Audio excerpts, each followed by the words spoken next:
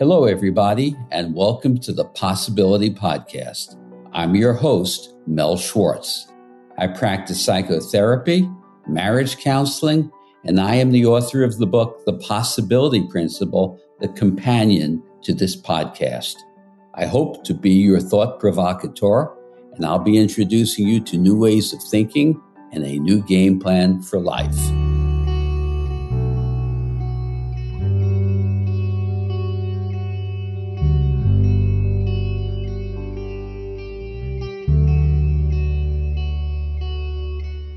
Welcome to today's show. We're going to do a deep dive today into committed relationships and marriage. When I refer to marriage, think committed relationship as well, as many committed relationships increasingly are not part of marriage vows. When I wrote my first book, The Art of Intimacy, The Pleasure of Passion, I was asked to develop an elevator pitch so as to promote the book and to get a publisher.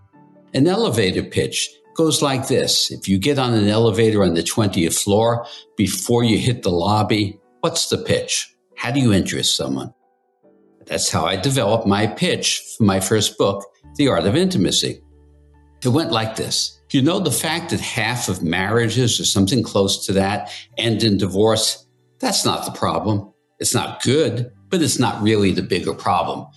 The larger problem is that from my experience professionally and personally, the majority of intact relationships, marriages or committed relationships, 5, 10, 20 years down the road, they are very, very far from happy. People tend to confide in me. And when they do so, they open up and share their discontent, their conflict, their disillusionment. So I concluded only a small fraction of marriage actually thrives. Only a small fraction of committed relationships thrive. If marriage were a corporation, it would be bankrupt. We'd never accept that rate of failure anywhere else in our lives. Why do we do so in our committed relationships? Because we go into them blindly. We think that we fell in love and we will be different. But over time, love and intimacy fade. You know the Beatles song, Love Is All You Need? Not true, my friends. Great Beatle fan, but not true. Love isn't all you need. You need far more. Love is the foundation, but you need to learn the skills, the insights, the techniques, the very value of relationship to succeed. It's the only way that we can replace the disharmony and the conflict and the boredom that sets in. So why? Why do we fail? Well, we don't get to start a business without having some training, some experience in business, perhaps a degree or a graduate degree in business. What are the degrees that we got in relationship? Think about it.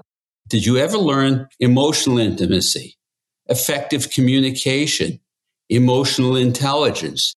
Did your parents model for you and teach you how to do this? And if not, there was nothing in our education. So there's a great myth about love and romance being enough. They are not. Now, let's dig a bit deeper. We meet, we fall in love, we either secure commitment to the relationship or even go further and say, let's get married. But what are we committing to? What is the commitment? The commitment is generally to the outcome. Like, I'll love you forever and I'll never cheat on you. Well, how's that working out? Not only do half of relationships, half of marriages end in divorce, half of secure, committed relationships have at least one occasion of infidelity. So I'll love you forever, I'll never cheat on you. Nonsense. A great ideal, it doesn't work. To commit to a relationship means we need to commit not to the outcomes, not to the marriage vows. I'll love you and honor you forever and respect you forever. We need to dig deeper and ask, how? If you have a kid who's in school and they're getting a C in a course and they come home one day and say, you know what, Mom, Dad, I'm really devoted to this. I'm going to get an A. You might feel enthusiastic and say, great. How? If they shrug their shoulders and say, I don't know, I'll just do it. It's not likely going to work, is it? So we have to commit not to the outcome, to the process. How do we do it? Let's look at what happens when we begin a relationship. Many of you have heard me speak of this previously. We put our best foot forward. We don't want to upset the apple cart. We want to be liked. We want to be loved. We filter and are selective about what we're going to share. We pretend to be the best version of ourselves. That is not getting to know each other in an emotionally honest way. Do we ask deep questions of each other? How did that feel for you? What was the greatest heartbreak in your life? Have you ever had your heart broken? What were your great disappointments? How did you deal with them? Do they still impact you? Do we share our insecurities and our vulnerabilities, which is our genuine self? Or do we hide and tuck away and disguise that which we think the other person will judge? How is that going to work out? Months, years down the road, those insecurities, vulnerabilities, pieces of ourselves that we can't hide any longer will come out. And then we'll look at each other and say, you're not who I thought you were.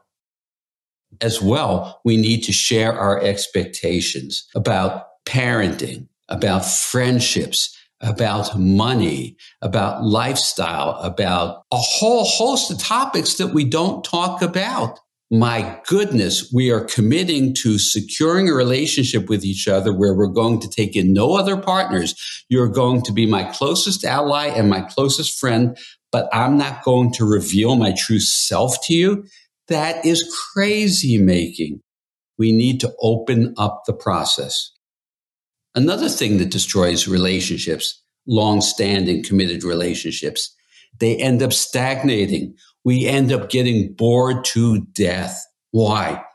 We get zoned into this place of predictability. Every day, every meal, every conversation is predictable. We're lacking in curiosity. We don't ask each other, well, what did you think about that? How did that make you feel? Tell me what that word means to you. I'm not sure it means the same thing to you as it does to me. A relationship to thrive and to be vital has to open up and have learning.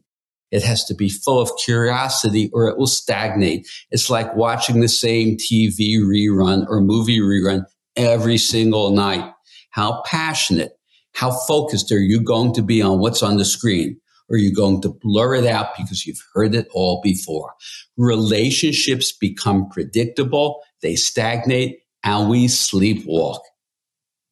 Another thought, have you ever heard the expression, my other half, referring to your partner? Wow. Imagine that. My other half suggests that I'm a half a person and I found another half to complete me. That is a relationship built upon dependence and codependence. How would it be if my goal was to complete myself, more or less? We're never completed fully, nor should we be. But if I see myself as a half and I have to secure another half to fill me in, how do you think that will work out? Now, marriages, even though I've lumped marriage and committed relationship together, there is a difference. Marriage requires a large, dramatic event to end it. Divorce. Committed relationships still have heartbreak, separating out, financial consequences, relationship consequences, family consequences. But if we really were going to commit to the process of a marriage, it shouldn't be an infinite process. Imagine this. What if marriage were a 5-year renewable contract? Now, before you judge that thought, let's lean in and consider it. With a 5-year renewable contract, that would mean there'd be no drama, no attorneys. Either party could simply choose not to renew. Now, the skeptic would say, well, where's the commitment? Just the opposite of what you'd think. That's a real commitment. It's a commitment to the process, the renewable contract marriage. Here's why. As you got into years 3, years 4, if things weren't going well and you wanted the relationship to survive, you'd really have to focus on the qualities of what keeps a relationship vibrant. You'd have to make that marriage and relationship alive. You'd have to tune in. You couldn't disregard the things that really matter. A renewable contract for a marriage arguably would have a much greater success rate than marriages as we know them that require the drama of a divorce to end. So even though your relationship or your marriage is not based upon a renewable contract, think of it that way. Think about the importance of tuning in and trying to tend to each other's feelings, each other's disappointments, opening up without judgment, in harmony. The rules of relationship, by the way we play them, cause unimaginable and inestimable failure. What could be more important in our lives than thriving in our relationships? We need to re-envision relationship. We need to commit not to the outcome, but to the process. We need to treat relationships as a evolving art form that we have to cultivate, which is not a place to go to sleep once we've secured the fact that you're my boyfriend, you're my girlfriend, I'm in a committed relationship, we're married, you're my partner. Those close down the evolving form.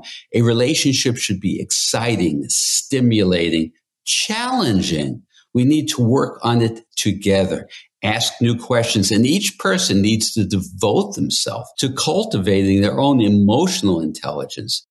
Do you want to be the same person at 60 or 80 that you were at 30? Do you want your relationship to be the same at that age? Well, you want it to grow. Stop watching the same rerun. Stop having the same conversations. Don't participate in a relationship that becomes bankrupt. You know, going back to my idea of marriage being bankrupt if it were a corporation, when a corporation files for bankruptcy, Chapter 11 bankruptcy, it needs to come up with a new game plan to be able to stay in business. Relationships need a new game plan to thrive.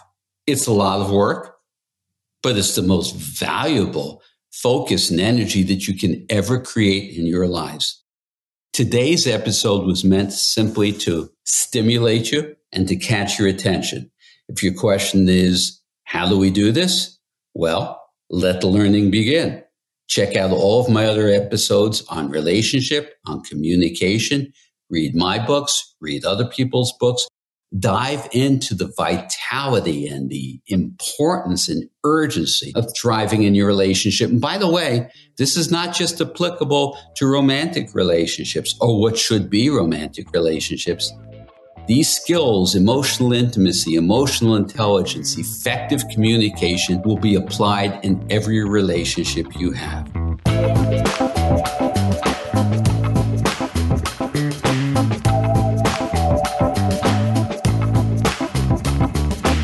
I hope you enjoyed this episode of the Possibility Podcast. I welcome your feedback on this and any episode. Please send me an email at mel@melschwartz.com or leave a comment in the show notes for this episode at melschwartz.com. If you like what you're hearing, please take a moment to rate and review the show at Apple Podcasts, Spotify, or wherever you get your podcasts. Your reviews really help boost the visibility for the show, and it's a great way for you to show your support. Finally, please make sure to subscribe to the Possibility Podcast wherever you listen to podcasts, and that way you'll never miss an episode. Thanks again, and please remember to always welcome uncertainty into your life and embrace new possibilities.